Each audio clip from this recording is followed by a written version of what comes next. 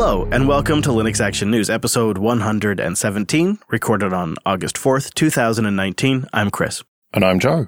Hello, Joe. Good to be connected with you on a very busy news week. Let's start off with Manjaro's plans to ship FreeOffice. Yeah, FreeOffice, which is free as in beer, but not free as in freedom. This is a proprietary office suite, which they had initially planned to ship by default in Manjaro. But then after a fair bit of backlash, shall we say, they've decided that they're not going to ship it by default, but they'll give you the option to install it or LibreOffice or no Office Suite. A pretty common reaction online was negative. People thought it was a bad idea to shove a proprietary Office product into a free Linux distribution when LibreOffice exists and it's pretty functional. I had a chance to chat with Philip, one of the founders of Manjaro, on Linux Unplugged 312, and what I took away from the conversation was that it was more about trying to create a bit of differentiation for Manjaro from the rest of the pack. So there's something unique about the distribution, but also trying to improve compatibility for users that treat their Office suite like a tool, and they wanted perhaps improved compatibility with the commercial products on the market, which SoftMaker's FreeOffice is pretty well known for. I think the project looked at it as a very practical move. There was no monetary exchange to take it on. It was more of a, let's just try to do something different and improve compatibility for users. The reaction was strong, and so now it sounds like it'll be an option during install. Yeah, you're going to be faced with a screen that gives you the option of either FreeOffice, LibreOffice, or no Office Suite. And I think that's what they should have done in the first place, really. I think that it was a bad idea to ship proprietary software by default. Fair enough, give people the option to install it, but I think just having that on your default ISO is just, it's not a great look, really, for a Linux distribution. I think I agree. Making it an option is best for everyone, because myself, when I install Manjaro, I'll choose the no Office option. That's perfect for me. I don't really want it. I don't use it that much. So that's what, my dog in this hunt is, full disclosure. However, so I could have an informed conversation with Philip, I downloaded FreeOffice and gave it a go. And after using it for about an hour and opened up a couple of different things, compared it to LibreOffice and Google Docs, which is sorry to say, when I do need a word processor or spreadsheet, I use Google Docs. So I compared it to that as well. And I walked away with something, and that is good enough is not good enough for people that are opening up business documents, where they need to properly be able to import proprietary Office formats and then save as different proprietary Office formats and keep functionality, make sure formatting is correct, and have a workflow that's really similar. Imagine that mythical migrating user who's coming from Windows to Linux. FreeOffice sort of replicates that Office look and feel, combined with the compatibility, and in my experience, it's also faster. A little faster, starts up a little bit quicker, feels a little lightweight on the system, and you combine that with the look and feel and the compatibility. I think it is a solid argument that it's better than LibreOffice for a certain type of worker. So again, I think having the option at install is a good thing. Yeah, by all means, make it easy to install this proprietary Office suite and point people towards it and recommend it or whatever. But I just think shipping it by default, it's just crossing a line. Some people talked about shipping graphics drivers by default, but I think that's different. That is making the most of your hardware, whereas this is just different. This is productivity software that we're talking about that you don't actually need to make your computer work properly. Yeah, I agree. There's not an equivalence to hardware enablement, but there could be an equivalence to codecs, or making Steam super simple to install. You don't need Steam to make your computer work. You don't need H.264 playback and MP3 playback to make your computer work. It's nice to have, just like opening up Office documents that you need to interact with to do your job is nice to have. Yeah, but there is no open source version of Steam. There's no open Steam or whatever. There are different ways to get games that can be open source or whatever, but I don't think that is a fair equivalent, because LibreOffice is good enough for some people, at least for me. And I use it actually quite a bit, and I just have no need for a proprietary Office suite. I think it comes down to make it easy to install, but don't ship it by default. That's what I personally want to see. That's reasonable, and I can't really argue that. I want to sort of pivot for a second and talk about the meta aspect of this story, which we, in a way, have touched on several times this year already. And that is outrage-driven development. Project announces intention to do X, community reacts very strongly, and then project amends announcement to do Y instead, which is generally a compromise in some way. And sometimes that truly is for the best, like in the case of the 32-bit support for Ubuntu. I am reminded of that famous Steve Jobs quote that's roughly, if you asked consumers before the automobile came out what they wanted, they'd say a stronger, faster horse. Yeah, I do get what you're saying there, but this is open source development we're talking about, and it's supposed to be a community effort. And okay, some people go about it in the wrong way, being too strident and, Twitter rants and all the rest of it. But isn't the whole point of it that the community drives the direction of development? Absolutely. You quantified it right there. That's why I'm worried, because Twitter and the forums don't represent the tens and tens of thousands of people that are running Manjaro. Just as the people that got really upset on Twitter and the dozen or so news articles were written and the outrage comments on Reddit don't represent the tens of millions of Ubuntu desktop users. But yet what we talk about as community is just a hyper representation of the most outraged individuals who are taking the effort to go to different outlets, some which are very low effort like Reddit and Twitter, and they're expressing their outrage. I saw so many comments about people dropping Manjaro over this. This sort of, I want to punish them attitude for doing this. It's not just the people are upset, they want to punish them. And then the developers, who all of a sudden have this onslaught of very loud feedback, cave. Because we all see this as this is the voice of the community, when it's just the representation of a small portion. You know this because our shows have a lot more people downloading than we get comments from. And it's just the nature of doing business on the internet. You get a lot of people that just enjoy content or will use a distribution, faithfully upgrade from release to release of Manjaro and be perfectly happy with it and not really care. Most people probably just figure, all right, well, if they install FreeOffice, I'll just uninstall it, and then I'll install LibreOffice. Job done. And that's it. End of story. And what we end up getting is this hyper representation from the outrage. And that's really what bothers me here, is because that is driving decisions. And it's not fully representative of the entire community. There's not really a way to get representation from the entire community. You just have to listen to the vocal people or ignore them or whatever. They are the people who are in your community who are talking to you. And so you have to decide whether you think that they are a true representation of the silent majority or whether they're just crackpots or whatever. And that is a difficult thing to do. I think it's a skill you have to build up. I think it's something that takes perhaps years of exposure to calibrate correctly. And some personality types may be better or worse at handling that kind of feedback as well. So there's a personal factor in there. Yeah, but it's just part of running a project. You just have to be able to deal with this stuff. Add that to the list of required skills to run a large open source project. All right, problem solved. Moving on. 2 other large open source projects are coming together, perhaps, maybe, to benefit end users. Yeah, the Linux App Summit is going to be held in Barcelona in November from the 12th to the 15th. And there's going to be representatives from both KDE and GNOME all working together there. Joe, I believe this is the artist formerly known as the Libre Application Summit. But I think that was when it was more just the GNOME camp. And now that the KDE and GNOME folks are coming together to sort of talk about some future collaboration on the desktop, they've renamed it. And it's, I think, a pretty positive sign of where the 2 projects could be going in the future. And the headlines are going crazy. They're coming together to create a new desktop era for Linux. I don't know about that, but it seems like it's a good sign. And it's looking like this is the next generation or the next phase of this conference. Really, this isn't anything hugely new because the different projects in open source have generally worked together before. And this supposed rivalry between GNOME and KDE is just not even really true. It's the users, if anything, might be starting this.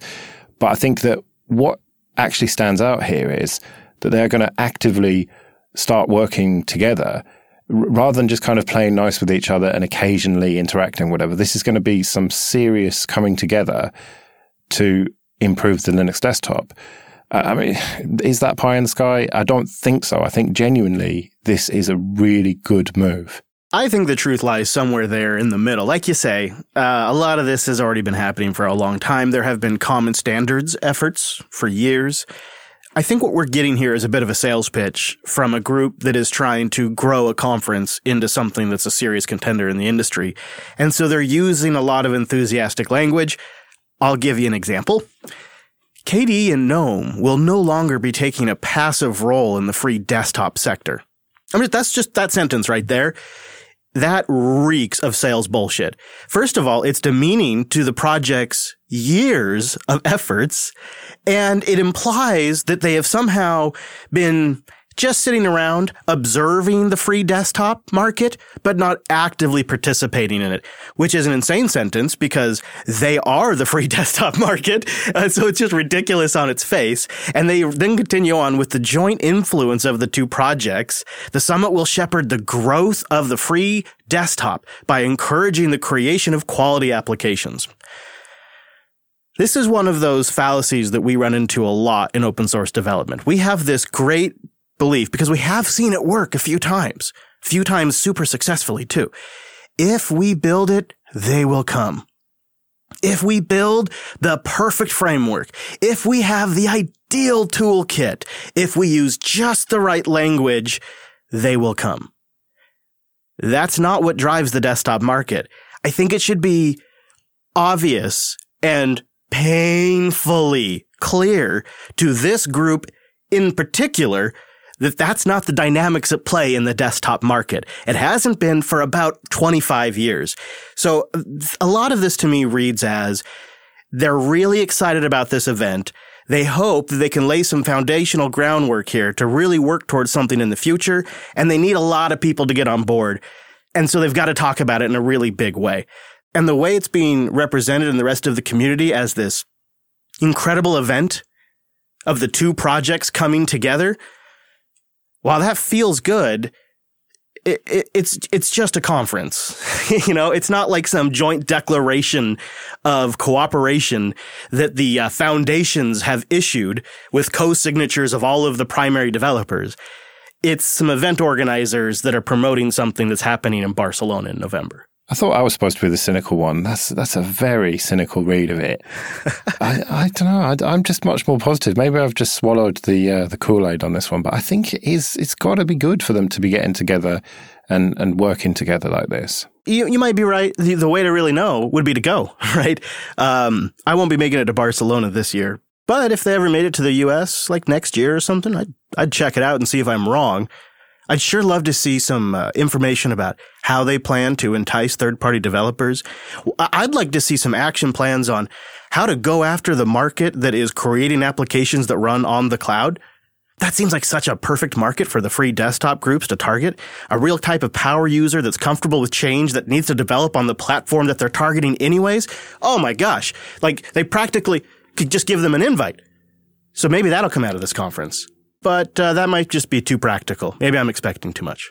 Maybe. Well, Barcelona in November is lovely, so maybe I could try and go. You could be our special correspondent, Joe. Yeah, sounds good to me. You be careful. You might get held to that. All right, well, let's talk about Android. And we got a pretty big update this week regarding search providers in Europe. I guess I was naive. I did not see it going this way. So first, it's kind of what you would expect. A real basic screen in Android that will have Google and 3 other search providers that you can choose from that have been randomized. Google writes, we'll introduce a new way for Android users to select a search provider to power a search box on their home screen and as the default in Chrome, if it's installed. Not too surprising. But if you want your search engine to be part of this, then you're pretty much going to have to pay. Now, this is the part I should have expected but hadn't really given a thought. It's going to be an auction, Joe. To get your search engine on that list next to Google's name, you have to participate in what Google calls a first price sealed bid auction to select the other general search providers that appear on the choice screen. Google will conduct auctions on a per country basis for a period from January 1st, 2020 to December 31st, 2020. Following the initial round of auctions, Any subsequent rounds will only occur once per year, which means these are high value spots. In each country's auction, search providers will state the price that they are willing to pay each time a user selects them from the choice screen in that given country. Yeah, and then each search engine is just going to get an invoice every month from Google. This is how many people wanted to use you, so you've got to pay us this much money. This really is Google just doing the absolute bare minimum to comply with the European Commission. And Google had previously argued that it needed that search revenue that was tied to results in Chrome and on the Android platform to monetize what they said was, quote, a significant investment in the system. However, the Commission rejected that assessment, noting the billions Google earns in the Play Store alone, as well as all of that very valuable data that Google is collecting on Android users.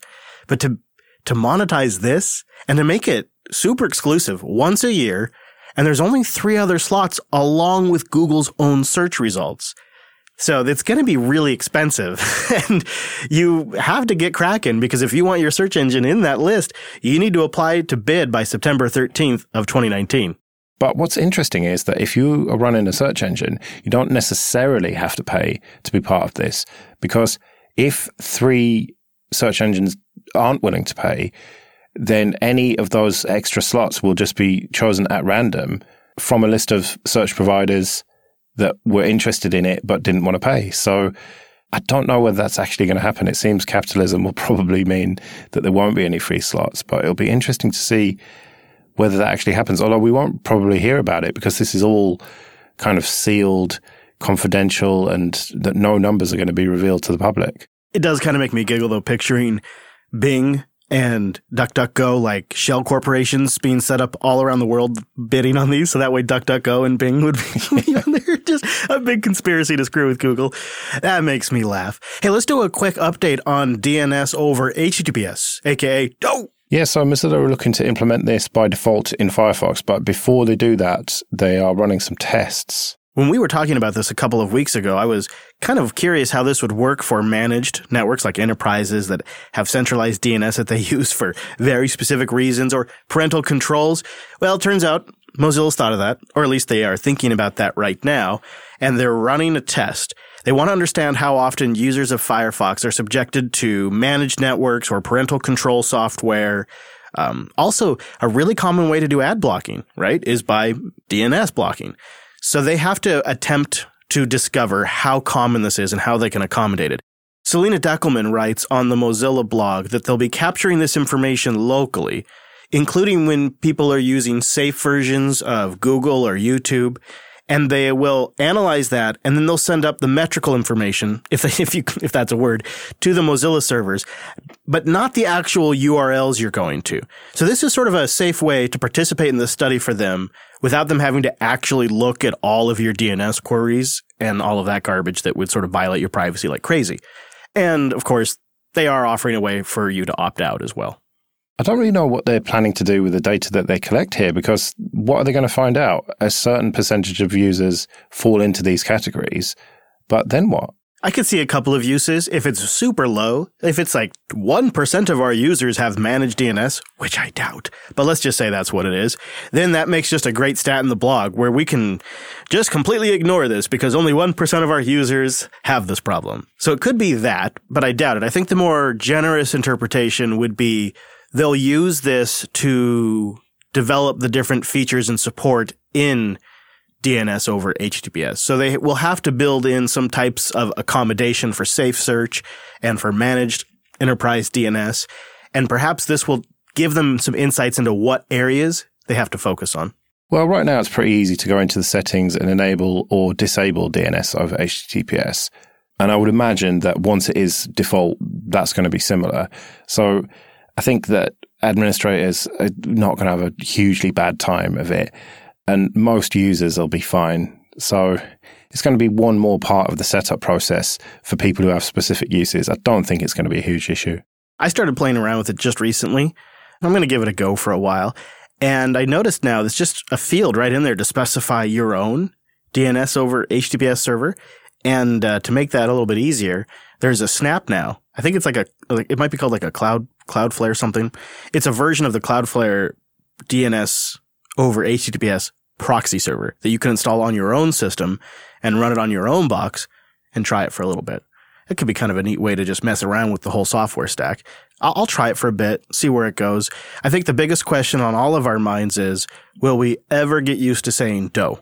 I certainly won't. And DNS over HTTPS is a mouthful. We need something that's, easier to say. We need a new contract, Joe. One for the web, and I think your good buddy, Tim Berners-Lee, may have just the solution. Yeah, the way he sees it, things are very different from 30 years ago when he invented the web. And he thinks that it's gone into some pretty dodgy directions. And he thinks that what we need is for everyone to sign up for this contract for the web. And suddenly that's going to make everything much better. The idea is get major governments, major corporations, get everyone in between to literally sign a contract that companies and governments should ensure everyone can connect to the internet and keep all of the internet available, affordable, and accessible all the time, and respect and protect people's fundamental online privacy and data rights. Clearly something that's pretty easy to get behind. What company wouldn't want to be on that list? It looks good. Berners-Lee goes on to describe this as a journey from digital adolescence to a more mature, responsible, and inclusive future. Is anyone going to pay attention to this? It seems pretty unlikely to me. I mean, maybe. I mean, a lot of my attention these days is really focused on Solid. Yeah, whatever happened to that? That was his project to, I don't even know what it was supposed to be, some sort of like next generation web or something. Yeah, a new way to do linking of data. Yeah, and if you look at the website, it says the apps are coming. The first wave of Solid apps are being created now. So who knows? Maybe he's just working on a few things at the same time, but it just feels like he's trying to stay relevant, maybe. Maybe. I'm of two minds. I do see that. It feels like these initiatives go nowhere because the internet and the web are just not a cohesive small thing that can be influenced like that anymore. But then I also think about what people say about Richard Stallman. And I'm somewhere in the middle on those particular things too. I feel like in a way, it's good to have something to strive for. Like, what is the bar? What should we, as citizens of the internet, be pushing for? And that's a pretty good list. I could get behind that list of ideals. I could say I'm pretty skeptical anything's going to become of this, but maybe it's good to have that goalpost. Yeah, I suppose you're right. Having one good force tugging in the positive direction can't really be a bad thing. So maybe I should stop being cynical. Well, and I suppose in that regard, it's good to have his name attached to it. Yeah, I suppose. And if they can get some seriously big organizations signing up to this, then maybe it can create some momentum. Now, our last story of the week. When I first saw the headline, I kind of snickered a little bit, and I thought, this is kind of silly. And then it clicked in my head how I would personally use this. And, well, now I'm kind of excited about moving the Linux desktop into virtual reality. This may actually be a genuinely decent use case for VR on Linux. Right. Well, this I have to hear because I did not stop snickering, I'm afraid. Well, Collabora has made this announcement, and it was development that's sponsored by Valve, and there's real functional code today. Those are all three, unusually great things about an announcement. It's called XR Desktop, and it sits on top of either Plasma or GNOME Shell, and it extends the window environment into virtual reality, into a 360-degree space where you can manage windows in that space. Now, this is, for me, perhaps the only solution to what is otherwise an insatiable appetite for monitors that I have. I want so many screens, Joe. It's ridiculous. I would like to have, if I truly could, a screen per application. Really would. So this is actually potentially a possibility because not only can you lay windows out, but because it's a full 3D space, you can have them far away, you can move them closer. There's core elements to what they're proposing, the workflow that I find super appealing. Essentially unlimited screen space in a whole virtual world. When I'm sitting here doing these shows, I could be sitting here with a VR headset on my face with hundreds of windows. It could be paradise, Joe. I could be in ADD heaven. Sounds like a nightmare to me. I can't think of anything worse. I suffer really badly from motion sickness, and it seems to be getting worse as I get older. So this just, no way would I possibly want it. It's like something from an 80s movie. Like it just seems just laughable to me that you would want to do this. That might be why I like it too. Well, I'll tell you what. I mean, honestly, it is so early days. This is really rough stuff. I'm very skeptical about the interface. They've done a good job to map UI controls to the VR controllers. I got to give them credit for that. I'm not on board with using my Oculus controllers to manage my desktop, though. I want a keyboard and mouse. Now, there's a lot of rough stuff here, but here's what we do know so far. It integrates with the existing desktop environment's compositors. In the case of Kwin, it's sort of like a Compiz plugin, if you will. And in the case of GNOME Shell, it's some patches. So you can run both the virtual space and your actual desktop environment at the same time if you want. They've written a glib wrapper to Vulkan, which they call Gulkan, which makes it easy to use Vulkan rendering for this entire environment. And they have early support even for Wayland on GNOME Shell. Now, I don't think this is going to be the future of the Linux desktop. In fact, I don't even think this is going to be a mainstream thing. But I really appreciate the idea that if you plug a VR headset into Linux in the future, there's actually something functional you can do with it. It doesn't just show up as a second weird display that has the wrong aspect ratio and Linux just looks like a dumpster fire trying to manage it. If you plug that thing in and all of a sudden your desktop application's extended to it like a mirrored environment and it was functional, that's pretty impressive. And if they just got to there, I'd be a happy camper. Yeah, fair enough. It's not something I'm going to use, but I suppose bringing more functionality on Linux to existing hardware, that's always got to be good. This is more likely going to get me to hook up my Oculus to a Linux desktop than gaming would.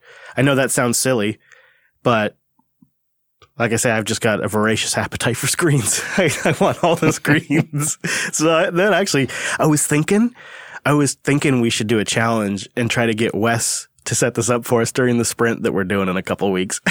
Wouldn't that be? Don't say anything. Don't tell anybody. We'll surprise them. Yeah. Well, get Linux Action News every single week at linuxactionnews.com/subscribe for all the ways to get new episodes. And you can go to linuxactionnews.com/contact for ways to get in touch with us. And go check out the new linuxacademy.com brand new website launch, and it looks slick. Yeah, did you have anything to do with this dark mode thing? It's taking over, Joe. Oh, man, I love it.